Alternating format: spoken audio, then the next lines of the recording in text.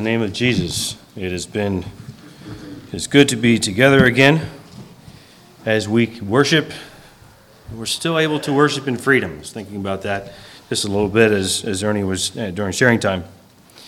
You know, we could be somewhere else. God could have planted us somewhere else. Open your Bibles to 2 Peter chapter 3 as we're continuing in the message series here from this epistle. I want to keep in mind again that the theme of 2 Peter is beware but grow. He opens the epistle with reminding the believer of the precious gifts that we have from God, and to use these precious gifts that keep us growing deeper in the grace and the knowledge of God, showing the importance of having the right foundations for our faith to grow upon. And we get into as we got into chapter 2, we saw Peter instructing us how to be on the lookout for false teachers, particularly those who were once believers and followers of Christ, but had deliberately chose to reject Jesus and are now, in their teachings, in their false doctrines, intentionally working to lure other believers away from Christ. In his message of these false teachers, we see their destructiveness, their depravity, their doom, their deceptions, and then he teaches us a little bit how we can know who and what these false teachings were, who these false teachers are, what they're trying to do. In essence, trying to give us a bit of knowledge of how to overcome these teachings. I believe that Peter's concern for apostasy and his concern for turning our backs on Jesus are legitimate concerns. We're wise to take heed. And while he was super concerned about this issue, Peter also made it crystal clear throughout his teachings, throughout his writings, that by focusing on God's word and seeking, having a desire to grow deeper in the grace and the knowledge of God, and then using God's word to filter those teaching, we can be successful as followers of Christ. And I really like how Peter keeps coming back to those foundations in both of his books, actually. Peter pointed out some very negative things. And the message today out of chapter 3 starts out a little bit more on the negative, but it really ends up on the positive. He tries, and not only tries, but he did a very good job of keeping us focused on Jesus Christ throughout these teachings. And so today, as we look at chapter 3, we again see Peter bringing some reminders of who we are, who we should be focusing on. The first 9 verses talk about these scoffers, particularly scoffers of the Lord's return. And then in verses 10 to 13, he talks about the day of the Lord and gives some descriptions of it, what that's going to look like, what we can expect. And then the final 5 verses are basically a summary of Peter's final exhortations to his readers. Let's read the first 13 verses of 2 Peter chapter 3.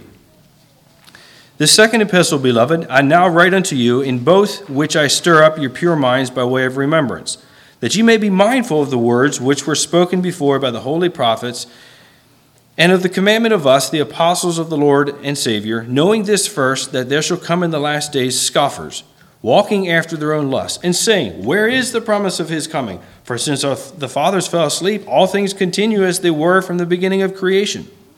For this they willingly are ignorant of, that by the word of God the heavens were of old, and the earth standing out of the water and in the water, whereby the world that then was, being overflowed with water, perished.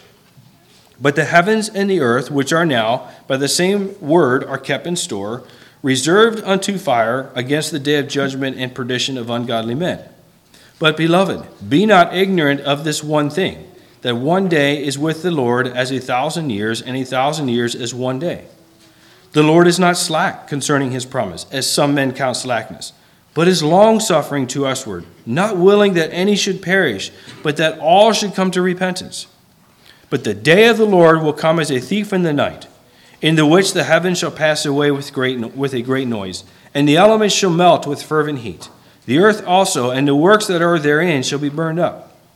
Seeing then that all these things shall be dissolved, What manner of persons ought ye to be in all holy conversation and godliness, looking for and hasting unto the coming of the day of God, wherein the heavens being on fire shall be dissolved, and the elements shall melt with fervent heat. Nevertheless, we, according to his promise, look for a new heavens and for a new earth, wherein dwelleth righteousness. We're going to stop reading there. First 9 verses, as I said, talk about these scoffers, the scoffers of the Lord's return. And I find it interesting, of all the promises that Scripture gives, that God has given through Scripture, there is, in reality, there's none more precious, there's none more special and more meaningful and more motivating to us as believers than the promise of his coming. And Jesus gave this promise in John 14, first 3 verses. At his ascension, it was reiterated, Acts chapter 1, verses 9 to 11. And as you study the epistles and you read about the early church and the martyrs, you will find that this promise, the hope of Jesus' second coming, was never far from their lips. Hardship, ridicule, persecution, martyrdom were endured by thousands because they relied on of this hope that they had in this wonderful promise. However, as you go through life, as you look around, you see those who are scoffing at the thought of the Lord's return, the promise of the Lord's return. They not only doubt the truth of this amazing promise, but they outright mock its authenticity. So what can we do? What can we say? How can we stay focused on the Lord and his promises when we face those who scoff, those who ridicule this blessed hope? And one of the things that has impressed me as we went through this epistle, Peter, one of the ways he says to keep on top of this is his reminders. He's telling us as his readers, remember. Remember where our faith needs to be. Remember those false teachers. Remember to keep growing in the grace and the knowledge of God. And so as we remind ourselves of the truth, as we remind ourselves of the facts of our situations, and we remind ourselves of who God is, it becomes just a bit easier as we go through life to stay focused on God. And I think this remembering is actually a very good key to help us deal with these scoffers. Some of this, as we study what Peter has to say, becomes evident as these reminders. If you look at verses 1 through 4, remember these scoffers, we are to expect scoffers. This is not something that is maybe going to happen. It's going to happen. We are to expect these scoffers. In verse 1, Peter explains that he's writing to stir up your pure minds. He doesn't want his readers to doubt the promises of the Lord simply because there are those around us who are scoffing and making mockery of this and casting doubt on the facts. I like his term pure minds because to me it means that he's writing on the assumption that we are already grounded in God's truth. And we just need these little reminders here and there to remain grounded. And then in verse 2, Peter challenges us that ye may be mindful. Mindful of what? And he says about the words spoken by the holy prophets. And he may have been speaking to the Old Testament prophets, but as he says there, spoken before by the holy prophets, and of the commandment of us, the apostles of the Lord and Lord and Savior. So the apostles would have been eyewitnesses, direct eyewitnesses to the life and the ministry, the suffering, his death, his resurrection of Christ. They knew all about it. They were there firsthand. So he says, be mindful of these things. And then back in chapter 1, verse 19, Peter referred to the testimonies of his holy prophets and the testimonies of the apostles, but particularly of the writers of Scripture, that these words, these writings were given by God. It was not as cunningly devised fables. And so Peter also wants us to be mindful of these things. He uses the term stirred up there in verse 1, both in both which I stir up your pure minds by way of remembrance. The idea is here to be reminded all we have. We should not be surprised when we encounter scoffers. Peter says in verse 3, they were going to come in the last days. And it's talking about the age of the Messiah, beginning at his first coming, and this is going to be culminated with the day of the Lord. Peter goes on and explains their motive. The scoffers' motive is they are walking after their own lusts. I read this. A scoffer soothes his own guilty conscience because he knows the coming of the Lord is designed to bring judgment to his ungodly actions. And so they try to justify their own guilty conscience because he knows that the coming of the Lord, there's a finality to it. There is judgment there. He has to reckon with his deeds if he wants to deal with the promise of the day of the Lord. But they're forgetting some important things. And Peter writes to remind these to us as well. In verses 5 to 7, we see Peter emphasizing the consistency of God's word. The scoffers refuse to acknowledge, or they forget, that God's word has been consistent. Never, ever forget the accuracy and the consistency of the Word of God for what He says it will come to pass, something that I came across as I studied. He goes on to call these scoffers willingly ignorant. They are purposefully choosing to forget the events of the flood, and he uses flood a couple times as reminders. It was God who by his word brought the world into existence. It was God who looked down and saw the wickedness of man, and through Noah spread the word, and it was his word that brought the flood. But these scoffers continue to willingly ignore these truths because they are trying to justify their own ways. And to do so, they need to erase the truth. And we find people today doing the exact same thing. They're conveniently ignoring the truth, ignoring the evidence that weakens their case and their argument. Instead, they ridicule the truth rather than facing it and dealing with this sin. And so Peter reminds the flood was an evidence of the certainty of God's word. By God's word, the world was created. By God's word, it was destroyed by water. And so if God says that the universe, as Peter wrote, is going to be kept in store and reserved unto fire, you had better believe his word is going to come true. The same word is what Noah believed. And he spent those 120 years building the ark and preaching. The flood came. It's that same word that promises.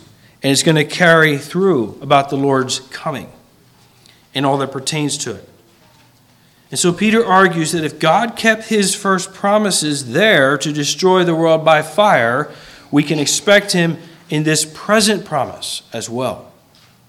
But the scoffer comes along and he chooses to forget it and continues to make excuses for his unbelief. In verse 8, we see that Peter reminds us to remember, God is not affected by time. And God paints a very clear picture of God's view on time. Unlike us, God is not a creature of time. Time does not bind him. We, on the other hand, are creatures of time, of night and day, of schedules and calendars, and we're bound by these laws of time.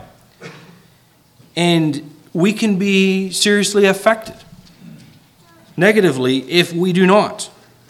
And so Peter writes, 1 day is with the Lord as 1,000 years, and 1,000 years is 1 day. And so who are we to bind God, to constrain him in any time constraint? And that actually proves how ignorant we really are. What I think Peter's trying to point out here, and he uses this illustration to create a point. But I went back and I thought of God's promise to Abraham in Genesis 12, verse 3, where he said, all the families of the earth are going to be blessed by you. And I believe at that point, I didn't check this out, but I don't think Abraham had any children at that promise, at that time. It took 2,000 years for that to be really fulfilled in the form of Christ. You go back even further, you have God's promise to Adam and Eve in the Garden of Eden, or after, it was actually right around the time where they got kicked out of the garden. In Genesis 3:15, but he talked about the coming of the Messiah, where the serpent his head would be bruised by their seed. That took 4,000 years to fulfill. And yet, according to Psalm 90, verse 4, that amount of time, the 2,000 years to 4,000 years, was as 2 or 4 days to God. And what Peter says here as well. And so the point here is that God kept those promises.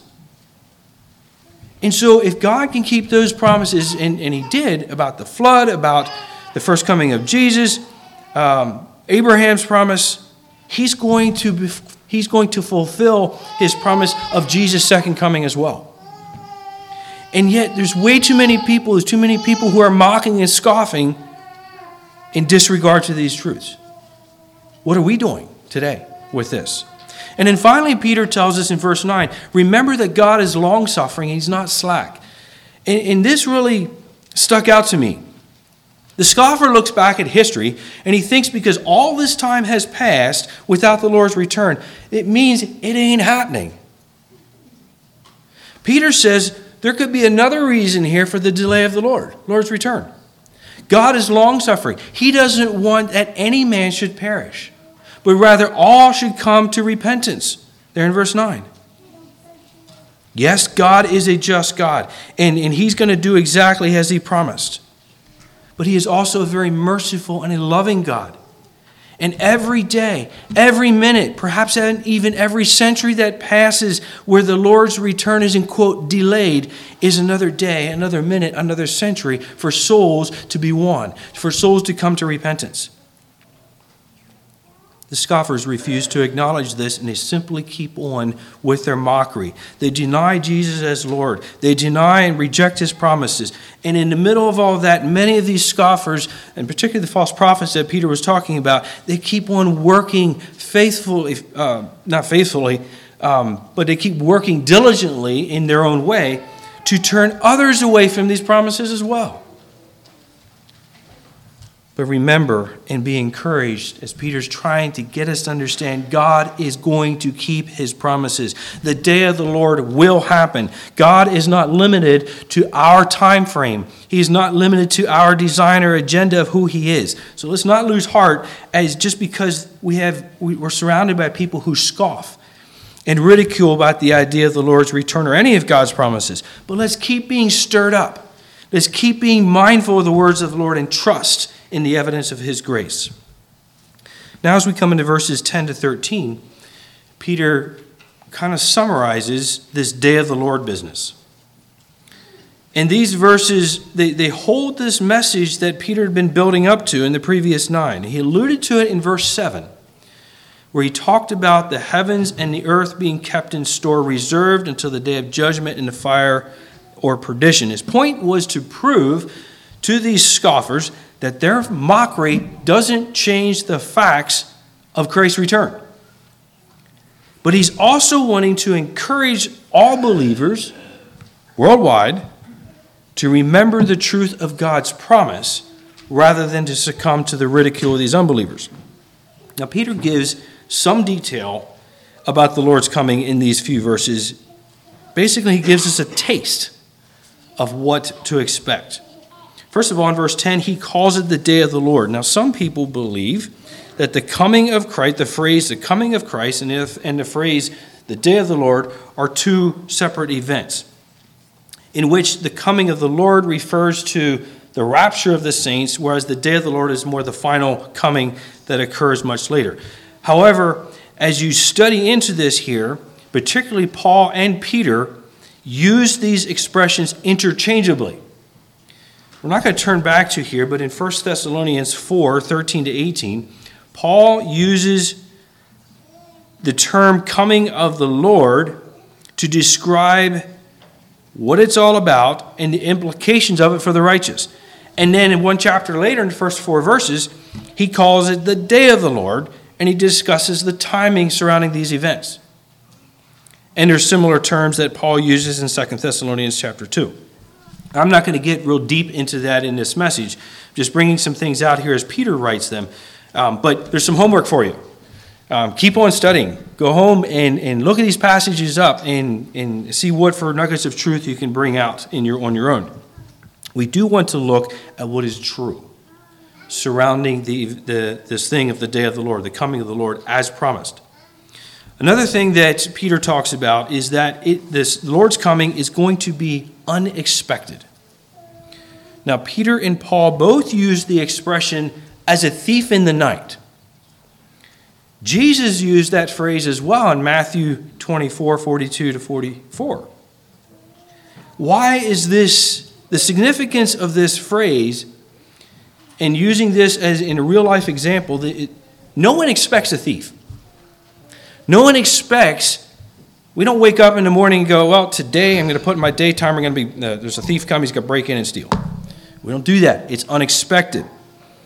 The thief prefers the element of surprise. So he gives no warning. It is to his advantage to break into a building or a car or whatever in both darkness. The majority of this stuff is done in darkness. It is unannounced. And those become the disadvantage of the victim. And it doesn't take much studying to realize and to know that there's millions of dollars being spent in security systems and cameras and you name it to help prevent thieves from breaking in or at least try to remove or lessen the thief's advantage. Peter says the day of the Lord is going to be just like that, unexpected and without warning.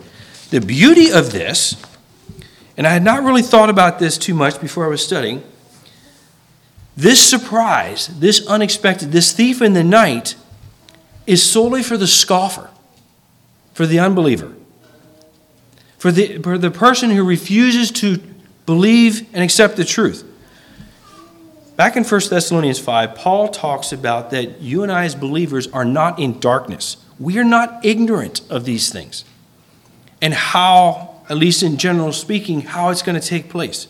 And so the Lord's coming, while it's going to come quickly, it's not going to be the same as that thief in the night to us as believers.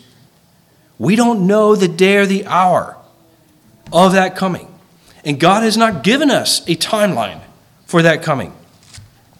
But Paul tells us, therefore let us not sleep as others do, but let us watch and be sober. Revelation 3:1-3, there's some instructions for the church of Sardis. Be watchful and strengthen the things which remain, to remember what they had heard, to hold fast and repent, so that the Lord's coming is not as a thief to them. So as we study God's word, we see what God has said about this, we can rest in these promises.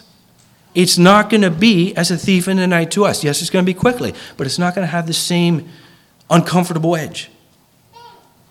Another thing Peter talks about in the coming of the Lord is he describes it as, in one word, I'm going to say catastrophic. He writes that the heavens are going to pass away or disappear or vanish. Those are the words that surround what he says there, with a great noise. Now, the heavens here could be referring to the atmosphere. Most likely, though, is talking about the universe in general. And his description of this great noise, using the words great noise, suggests that this event is a violent destruction of the universe, not just simply a fiery purification. It is a destruction. If you look carefully at the last parts of verses 10 and 12 and the first part of verse 11, they all further emphasize the terribleness of this destruction. Fervent heat, burned up, dissolved, melt with fervent heat. These are terms that Peter uses. Now, these elements he's referring to are most likely the celestial bodies, the sun, the moon, and the stars. And interestingly, according to some Jewish belief, Isaiah 34:4 actually talks about this. In the last day, they believe that the stars are going to be destroyed. The term melt in verse 10 means break up, destroy, dissolve, unloose, or put off. And then in verse 11 and 12 is translated as dissolved. However, in verse 12, the word melt is a different Greek word than in verse 11. It means to liquefy. Things are going to be so catastrophic in the day of the Lord, however God wants that to work out, that the elements, the physical things that we see and know are going to become so intensely hot that they're going to be melted and destroyed. They're going to liquefy. Verse 10 tells us the earth and the works that are within are going to be burned up. Some manuscripts use the phrase laid bare here instead of burned up. Again, given the context of what Peter's describing here, it's not just a method of purification, but of annihilation, destruction, total destruction. Revelation 21:1 tells us that all things have passed away, will have passed away, and there's a new one replacing it. Hebrews 12:25-27 indicate a removing of all things. Brothers and sisters, we don't know a lot about the coming of the Lord. But Scripture is clear that there is going to be a catastrophic end to the earth and the universe as we know it. But again, the believer does not need to despair because we have our trust in Jesus Christ. And now in verse 13, Peter talks about the day of the Lord is going to usher in a new order. Nevertheless, we, according to his promise, look for new heavens and a new earth wherein dwelleth righteousness. So take some time to study passages like Revelation 21:1-5 and others similar, and you'll see that new order described more fully. But it's going to include a new Jerusalem. And the little bit that we know what some of this is going to look like, it's pretty amazing. They're going to be free. We do know that this new heaven and new earth are going to be free of evil. And it's going to be filled with righteousness. The new heaven, the new Jerusalem is going to be the ultimate destiny of the redeemed. And that's you and I this morning. Each believer and each follower of Jesus Christ. And so we look forward to this new heaven and this new earth because we believe and then trust in all God's promises. It gives us hope. It gives us vision. It gives us purpose. And it shows us a destination. Peter gives some pointers as we look at these promises to be inspired to holy living. Verse 11. What manner of persons ought ye to be in all holy conversation and godliness? In other words, he's trying to get us to understand the things that we acquire in this earth are going to be dissolved. Our wealth, our fame, if we have any fame, our stuff, all of that. It's going to be gone. What we consider important here, materially, is going to be destroyed. 1 Timothy 4:8, for bodily exercise profiteth little, but godliness is profitable unto all things, having promise of the life that now is and of that which is to come. 1 Timothy 6:19, laying up in store for themselves a good foundation against the time to come, that they may lay hold of eternal life. A statement I came across says, the only thing that gives us promise of life to come is godliness. Holy conduct before God is the means to store up a good foundation against the time to come. And so while we become people of holy conduct and godliness, Peter emphasizes here that we're to be looking for and hasting unto the coming of the day of the Lord of God. The word hasting has the idea of earnestly desiring. Also gives the idea of to speed is coming. How many of us, as we look around the world today, would like to speed this coming of the Lord up a little bit? End what is going on today. End the wickedness. Bring on this righteous kingdom. I don't know how we can shorten God's timing that he has set. I don't think we can, but that's not our concern. I believe what Peter's trying to tell us here is while the time that we have on earth, as bad as it is, in that time, we are to be faithful in all that we are and all that we do. And a big part of that is keeping our focus on the destinations. In 1 Peter, one of the things that we talked about as we went through that book was we are simply pilgrims, sojourners, travelers here on earth. And we're simply on a journey to heaven, but God has placed us here in this earth. And as we're traveling, as pilgrims, we are to be living in faithful holiness to Christ in everything. Yes, we earnestly desire the coming of the Lord to put an end to the evil and the sorrow around us. But remember, every day is a day for God's mercies to be shown to another soul. And it's more opportunities for you and I to keep on growing in the grace and the knowledge of Jesus Christ. My final point is a question. How are we responding? And friends, there are three ways that we can respond to these promises to God's word. We can mock them, as the scoffers did. We can ignore them, disobey them, and be found unprepared for the Lord's coming. Like the parable of the 10 virgins, 5 didn't have enough oil. They were not prepared. Or we can humbly and joyfully heed God's word and be prepared. Let's read the last number of verses here, 14 to 18 of 2 Peter chapter 3. And there's a few key things here we need to be doing that help with the question, how are we responding? Wherefore, beloved, seeing that ye look for such things, be diligent that ye may be found in him in peace, without spot and blameless. And account that the longsuffering of our Lord is salvation, even as our beloved brother Paul, also according to the wisdom given unto him, hath written unto you, as also in all his epistles, speaking in them of these things, in which are some things hard to be understood, which they that are unlearned and unstable wrest, as they do also the other scriptures, unto their own destruction. Ye therefore, beloved, seeing ye know these things before, beware lest ye also, being led away with the error of the wicked, fall from your own steadfastness, but grow in grace and in the knowledge of our Lord and Savior Jesus Christ. To him be glory both now and forever. Amen. Some key responses. We are to be found in peace, without spot and blameless. And Peter says we're to do this diligently, which means earnestness, zeal, sometimes with haste. Brothers and sisters, this morning, how serious am I that God is going to find my soul in that type of a condition?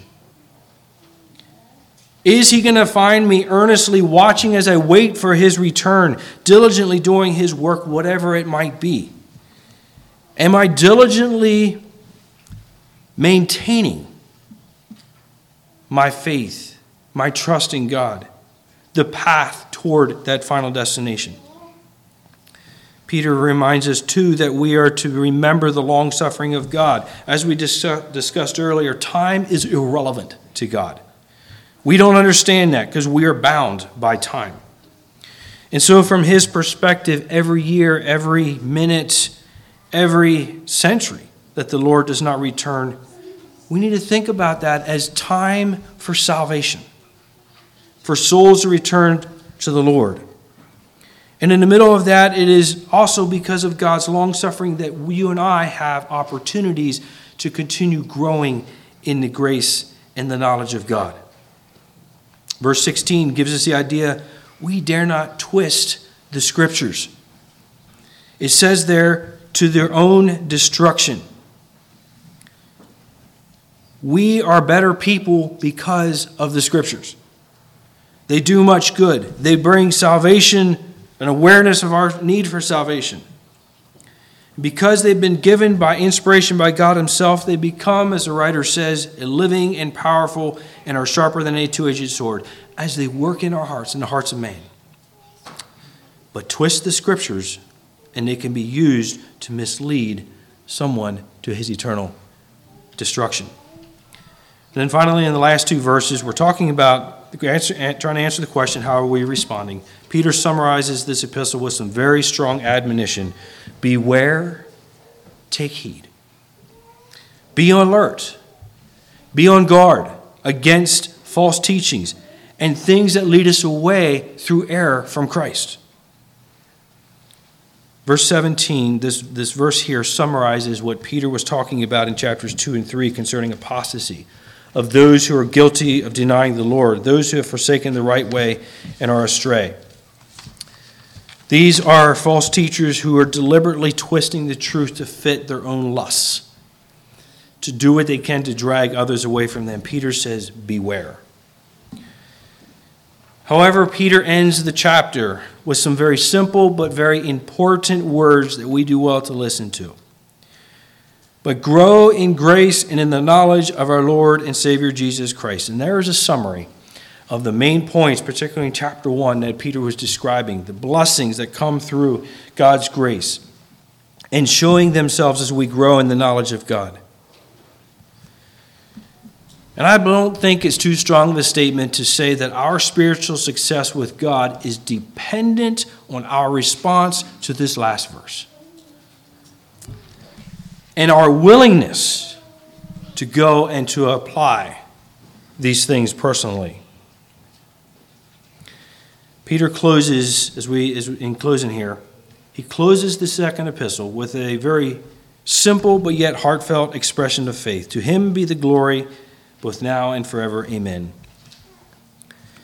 And brothers and sisters, if we long to join the heavenly throng in that new heaven, if we long to be there to praise our Redeemer around the great throne, we need to heed Peter's final warnings to us in his words. Let us be diligent to be found in peace. Let us make sure our lives are holy before God, without spot and are blameless. Let's remember the long suffering of God and his salvation. Let's keep his word forefront in our hearts to avoid our soul's destruction.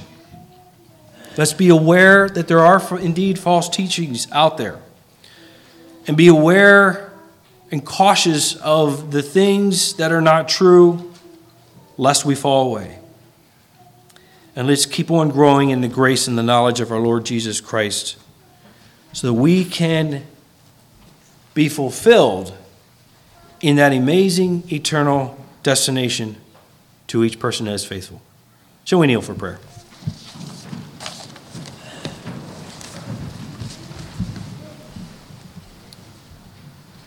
God in heaven, we thank you that you are God, that your word is true, that your word is sure. As we've looked at this epistle, we've seen over and over again how that when you say something, it will be. The promises that you say will be fulfilled. They will be done as you say. Lord, there's many around us who refuse to believe for different reasons. And as we go through life, may we be faithful first to you, but then also be faithful in sharing your truth to them. May we not be affected in a negative way by the scoffers, by the unbelievers. It is so easy to pick up things that have some elements of truth in them, but yet are not 100% sound, and to believe them, and to be in which leads us astray. Help us to keep our lives rooted and grounded in your word, in your truth, in your promises. May we grow in your grace and in your knowledge as we go through life. And may that make a difference in our lives as we keep our focus on the end destination. Lord, we don't know what all the day of the Lord is going to look like, what it's going to bring. Your word gives us enough. But Lord, help us to anchor ourselves in those promises that we can be found faithful when you return. In Jesus' name, amen.